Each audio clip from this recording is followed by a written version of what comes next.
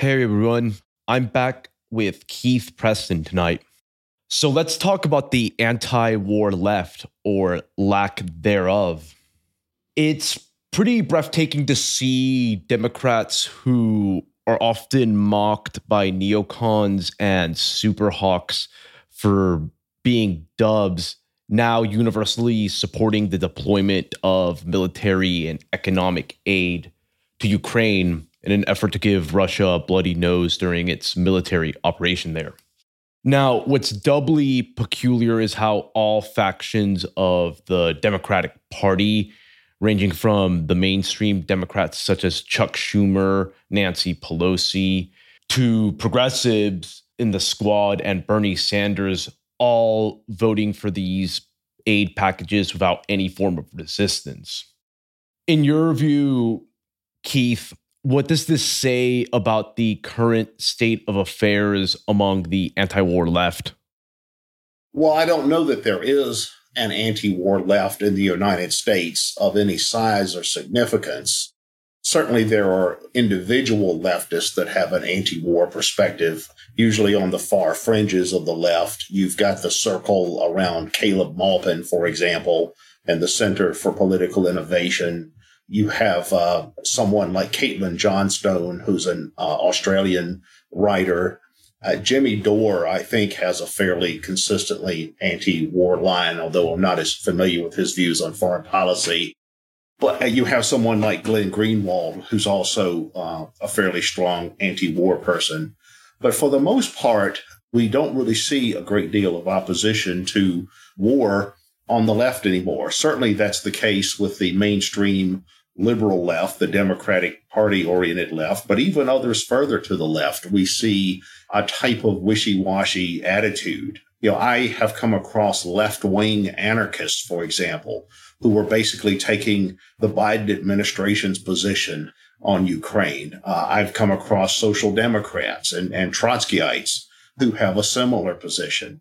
So it's really amazing to see how the full spectrum of the left, with the exception of some pacifists, some left libertarians, and some Marxists, for the most part, the full spectrum of the left has largely embraced a pro-war position on Ukraine, which is an interesting turn of events, to say the least. Yeah, it's very bizarre, actually, when you think about it. And from your time studying these kind of like anti-war movements, when did you notice the left start making a drift towards pro-interventionist foreign policy positions? The very first inkling I got of that was at the time of the first Gulf War, the first Iraq War in 1990 and 91. When that war was taking place, I came across a number of cases of luminaries of the left who were taking a pro-war position, including people who had been prominent in the anti-Vietnam War movement. One of these was Tom Hayden, who was, he's probably most well known for having been the husband of Jane Fonda. He's deceased now. He died a few years ago. But Tom Hayden was actually one of the Chicago Seven. He was one of the defendants in the Chicago conspiracy trial. That was, some of your listeners are probably familiar with that because of the fact that it was made into a movie, I think, a few years ago by the Borat character, I think, plays Abby Hoffman in it, that particular actor. I don't know what his name is. But you had someone like Tom Hayden taking a pro-interventionist position. Andrew Young, he was a former aide to Martin Luther King. I believe he was the mayor of Atlanta at one point. At another time, I believe he was a UN ambassador. He took a pro-interventionist position. I believe even George McGovern took a pro-interventionist position during the first Gulf War. And these people were luminaries of the new left as it was in the late 60s and early 70s. And I thought it was bizarre that you had these people doing an about-face and taking an interventionist position on Iraq. And this was in 1991. This wasn't the second Iraq War.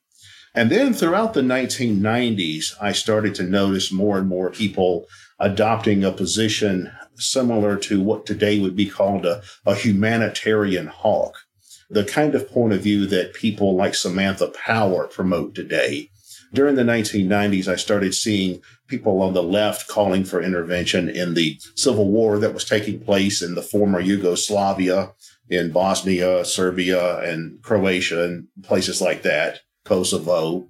I came across people advocating intervention in places like Somalia. For instance, Ron Dellums was a congressman from California at the time. He was at one point a former associate of the Black Panthers. He was a member of the Democratic Socialists of America. He actually took a pro-interventionist position in Somalia. This was during the intervention that was probably a lot of people are most familiar with that because it was featured in the movie Black Hawk Down. That's from about 30 years ago. There were people at the time who wanted to have an intervention in Haiti on behalf of the regime of Jean-Bertrand Aristide, who was I guess you could say he was a left-wing priest who came to power for a time in Haiti. And there were people who wanted to have an intervention on his behalf when he was threatened by a coup. And then that continued to escalate. During the Afghanistan war after 9/11, there were liberal hawks. In fact, of all the people in Congress in 2001, there was only one individual who took a consistently anti-war position, and that was Barbara Lee. She was a congresswoman. I think she's still a congresswoman from, I believe, the Oakland area. And even with the Iraq War, the second Iraq War in 2003, you saw a lot of liberal hawks advocating intervention, writers like George Packer from The Atlantic, the late Nat Hentoff, who was a self-declared pacifist. He was a fan of A.J. Muste, who was a famous socialist pacifist back in the mid-20th century. Nat Hentoff advocated intervention in Iraq on, I guess, anti-fascist grounds, on the grounds that Saddam Hussein was allegedly a fascist. Christopher Hitchens was a former Trotskyite who essentially started developing neocon views on foreign policy. He once famously said that he wanted to bomb Afghanistan out of the Stone Age. That was, again, after 9/11. And that has continued to escalate since then, to the point that when the funding for the war in Ukraine was voted on in Congress, there was not a single Democrat in Congress, not in the House or in the Senate, who voted against funding the war in Ukraine. The bill allocated over $40 billion for escalating the war in Ukraine, and no one on the Democratic side voted against it. Not Bernie Sanders, not Alexandria Ocasio-Cortez, none of the ladies from the Squad, not Jamal Bowman, none of those people. The only people who voted against this were Republicans. There were 57 Republicans in the House, I believe, usually hardcore Trump people like Marjorie Taylor Greene, Lauren Boebert, Paul Gosar, Louis Gohmert, people like that, the really hardcore Trump people in the Congress. A lot of them voted against this. Maybe that was solely on anti-Biden rather than anti-war grounds, but that they did vote against this. And then the only person who really raised any qualms about this in the Senate was Rand Paul. So it's interesting to see how the political parties today have gone back to being what they were like, I'd say, in the 1950s, early 1960s, in the pre-Vietnam War era.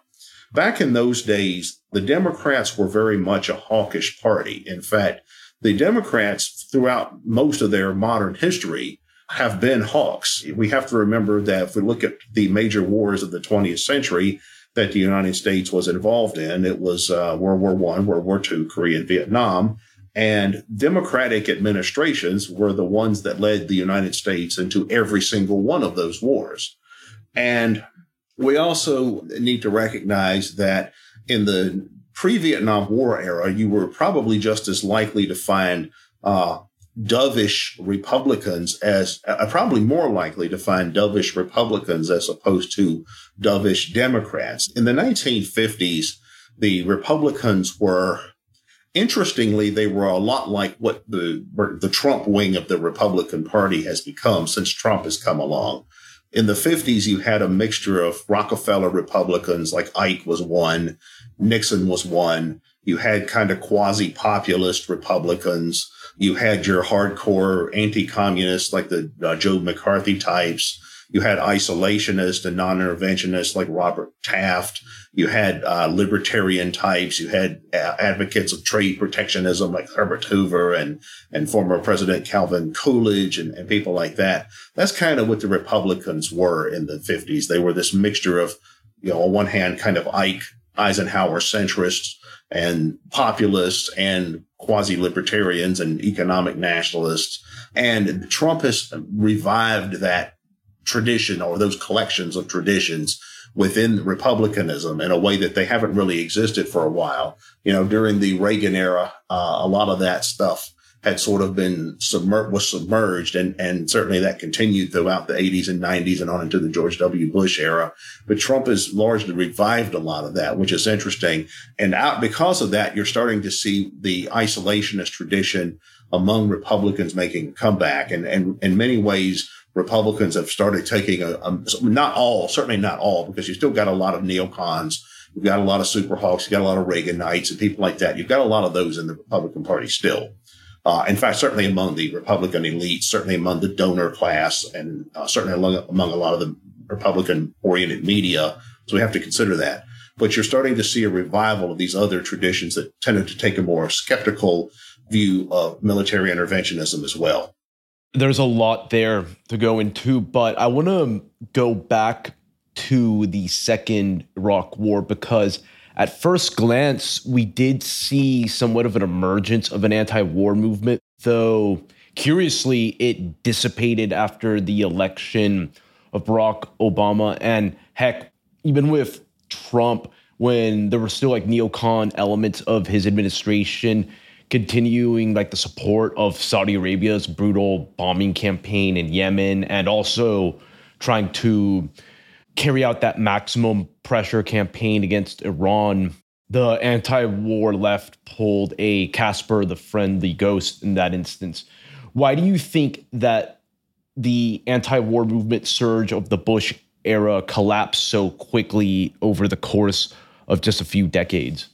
Yeah, that was really interesting to observe. First of all, the mainstream centrist Democrats were generally pro-war during the Second Iraq War, however much they may deny it now.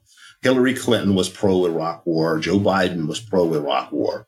But you did have the further left, like the far left end of the Democratic Party, and then the left of the Democrats, that did organize a large anti-war movement in the build-up to the Second Iraq War in 2003. And there were large demonstrations of hundreds of thousands of people in opposition to that. And I think that in hindsight, what was really going on there is that the anti-war movement was just a front for an anti-Republican movement or an anti-Bush movement. The only thing that I can decipher is that it must have been a situation where you had the Democratic Party, or at least the left wing of the Democratic Party. You had all of the different kinds of interests that are attached to the Democrats, the NGO type organizations and all that kind of stuff, and all the donors and foundations that are behind that. Apparently, they organized a massive anti-war movement that was really just a smokescreen for an anti-Republican movement. And then the anti-war thing is something that they knew would sell and could mobilize a lot of grassroots people from the left. And they did that. They organized a large anti-war movement. You had a lot of local governments issuing anti-Iraq war resolutions. You had a lot of them issuing resolutions condemning the Patriot Act. And all I can guess is that this was just simply a ruse, that the leadership of this particular movement, the folks who really got it going, created a fake anti-war movement that really was intended to just be an anti-George W. Bush movement. Because as you said, it dried up as soon as the Republicans were voted out of office. As soon as President Obama was elected, all of a sudden that was the end of it. And during those years, during the early Obama years, the general word on the left end of the spectrum is, well, we don't want to undermine the Obama presidency. That was the big thing. Basically, it was funny because during the Iraq war buildup, you had a lot of conservatives saying things like, support the president, he knows what's best. And all of a sudden you had the left taking the same position as soon as Obama came into office. So it was a sort of an about face. But all I can say is that the anti-war movement of that time period was a scam. That's what it amounts to. That's what I've gathered as well. Now, I do find fascinating some of like the differences that have taken place within the left on war issues, especially among like industrial socialist types. Would you say that socialist figures like Eugene V. Debs are more consistent opponents of war compared to, say, like progressives or just generic social democrats? Yeah, Eugene V. Debs was the leader of the Socialist Party back during the World War I era, and he was imprisoned for making an anti-war speech at the Socialist Party's convention by a Democratic administration. It was the administration of Woodrow Wilson. And it's certainly true that some of the old school socialists tended to have a fairly consistent anti-war position. During World War I, the socialist line among the more radical socialists was don't fight the capitalist war. Although I would say that even back then, you had some socialists who or some leftists who fell off the wagon, so to speak. For instance, there were even anarchists, prominent anarchists, who actually supported World War I. Benjamin Tucker, who was a leading American individualist anarchist, actually supported the Allies. Peter Kropotkin, one of the godfathers of modern anarchism, suddenly became a Russian patriot during that particular war. So there's always been these kinds of, I guess you could say, deviations on the far left when it comes to war issues. But yeah, it's also true that you saw a lot of people who went to jail in World War I for opposing the war, particularly in the United States. The American left in the United States was actually a lot more anti-war than the European left. Most of the left-wing parties, and certainly the socialists and social democrats, I don't know about the communists, but the socialists and social democrats in Europe tended to support their respective national governments. In fact, it was the votes of the German Social Democratic Party in the Reichstag being the German parliament at the time. It was the votes of the Social Democratic Party for war credits that actually made the German participation in World War I possible. And the German Social Democrats are the oldest socialist party in the world. They were actually founded by personal associates of Karl Marx and Friedrich Engels and some of their relatives and people like that. So that's how deep the roots of the SPD are in socialism, historic socialism. And yet they were rallied behind the Kaiser during World War I, which is interesting. There was an anarchist actually back in the 1860s, I guess, named Bakunin, a Russian anarchist who was an intense rival of Karl Marx, to say the least. But he once actually said about Karl Marx, he said Karl Marx is ultimately no different than Bismarck because he's a German patriot or German nationalist. And, he's going to ultimately back the German Empire if push comes to shove. I mean, he didn't word it that way, but that's what he meant. And interestingly, that's what happened with Marx's party. I mean, Marx himself was long deceased by then, but the party that was founded by his associates and carried on in his name, they actually made World War I possible because of their votes in the Reichstag for war credits. That point you mentioned about Benjamin Tucker was pretty shocking. What were the grounds that he justified his support for World War I based on? Well, Tucker himself was living in France at the time, and he was always a Francophile. He was always a big fan of French culture. It probably stemmed from his admiration for a lot of the figures from the Enlightenment, the philosophes like Voltaire and thinkers like that. But he was actually a Francophile. But among the pro-war position on the left during that war, during World War I, the position it was a war for democracy against Prussian militarism. It was very similar, actually, to the arguments you hear today in favor of war against Russia.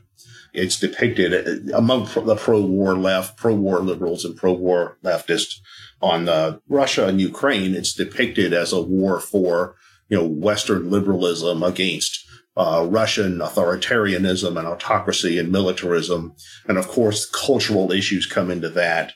Russia is viewed by a lot of Western leftists as a reactionary, racist, religious, homophobic type of society. And the Germans were viewed that way to a large degree by a lot of leftists in World War One. I see. Now, one thing I've noticed lately is just like the inconsistent track record of various politicians in the Democratic Party when it comes to the war issue, because you'll have like some guys like that Congressman Ro Khanna, for example, who is a vocal opponent of the proxy war in Yemen, but completely toe the uniparty line on the Russo-Ukrainian conflict. What explains that inconsistency there?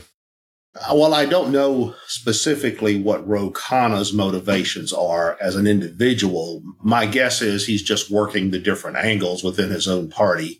Among the Democratic Party base, the left wing of the party's base that he represents, there's not a lot of sympathy for Saudi Arabia. They're viewed as a reactionary, theocratic, absolute monarchy, which they are, whereas Russia doesn't have any sympathy either. As we know from just watching the mainstream media coverage of the war in Ukraine, that particular war is cast as, is presented as a war between Ukrainian democracy. Ukraine is depicted as this equivalent of Sweden or somewhere like that, a Western liberal society, versus this kind of reactionary, authoritarian Russian aggressor. And I think that that's the general viewpoint that a lot of the Democratic Party base, the progressive wing of the party that Khanna represents. So I think that counts for that particular perspective. They view both Russia and Saudi Arabia as conservative regimes that are acting aggressively against other countries. Now, both of them are considered fascist, basically. Yeah, would you say a similar logic would apply to the case of like Bernie Sanders' support for like the bombing of Yugoslavia in the late 90s as well? Absolutely. Yeah, absolutely. Now, all things considered, would it be an exaggeration to say that anyone who desires a rollback of like the US's universalist foreign policy would be better off throwing their lot with the rising populist right-wing faction of the Republican Party? Well, I think you're going to have an uphill battle in any direction you go. I think that's certainly true at the moment when it comes to the war in Russia and Ukraine. If you're opposed to efforts by the Americans to escalate that particular war, then clearly the Republican side has more people who hold to that view than the Democratic side. There's no question about that. And when it comes to non-interventionism in general, I think you have to take it on a case-by-case basis. Donald Trump was a fairly strong, I guess I would say he had fairly strong instincts against interventionism. He tended to view his relations with the leadership of other countries as being more like business. It's more about making deals and, that kind of thing. And even when it came to someone like Kim Jong-un, and that was advantageous. There was a lot of advantages to having a president who views the world in that way. Although at the same time, Donald Trump was extremely pro-Israel. He was extremely pro-Saudi Arabia, but he wasn't a neocon per se. He stopped short of actual full-on regime change war with Iran, which I'm certain Mike Pompeo, John Bolton, a number of other people in Trump's administration would probably like to have had, certainly Elliott Abrams. So I think you have to take it by a case-by-case basis. But when it comes to Russia and Ukraine, it's certainly true that there's more anti-war sentiment in the Republican Party, or at least among the Republican base, than there is among the left, from what I can tell. Even those people on the left who have an anti-war position, for those people, it doesn't seem to be a priority issue for them. They're more concerned about other things. Like I would imagine right now, they're a lot more worried about abortion than they are, say, Ukraine. Yeah, that's what it looks like these days. In light of all that, do you ever see an anti-war left ever emerging again, or is that a relic of the past? Well, it could happen under certain circumstances. I think that would have to happen is that you would have to have an administration that was disliked by the left, meaning a Republican administration. And they would have to be waging a war against a country that the left tends to have a favorable view of, like, say, Cuba or somewhere like that. I think, let's say if Donald Trump or let's say if Ron DeSantis, say, just to pick a politician, if Ron DeSantis were to get elected and somehow launch a war against Cuba, yeah, I think you'd have a big left anti-war movement over that. I think that if when it comes to something like the Biden administration and their proxy war against Russia in Ukraine, no, I think the left could care less about that.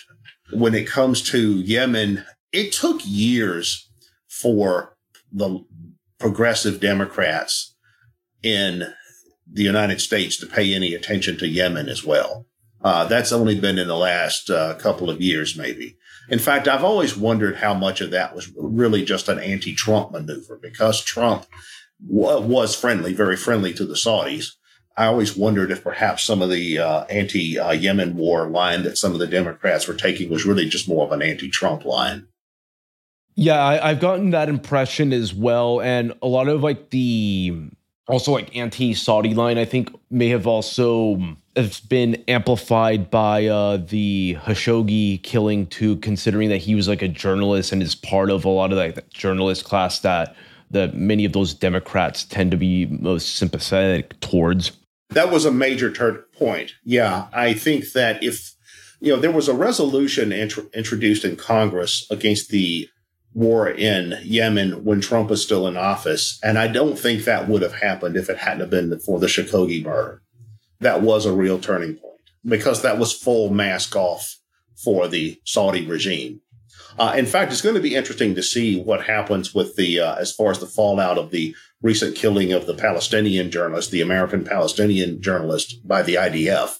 Is that going to be a Khashoggi moment? I would think probably not, but it's a similar situation. Yes, that case is really interesting and we'll be definitely on the lookout there. Well, that'll be all for today. Now, Keith, as always, pleasure chatting with you. Tell my listeners where they can keep up with your latest content. The best place to go is to the website where I'm the main editor, which is attackthesystem.com. Attackthesystem.com, just like it sounds. And I'm available on Facebook, Twitter, and MeWe as well. Great stuff. And everyone, thank you for tuning in. And with that, El Nino has spoken.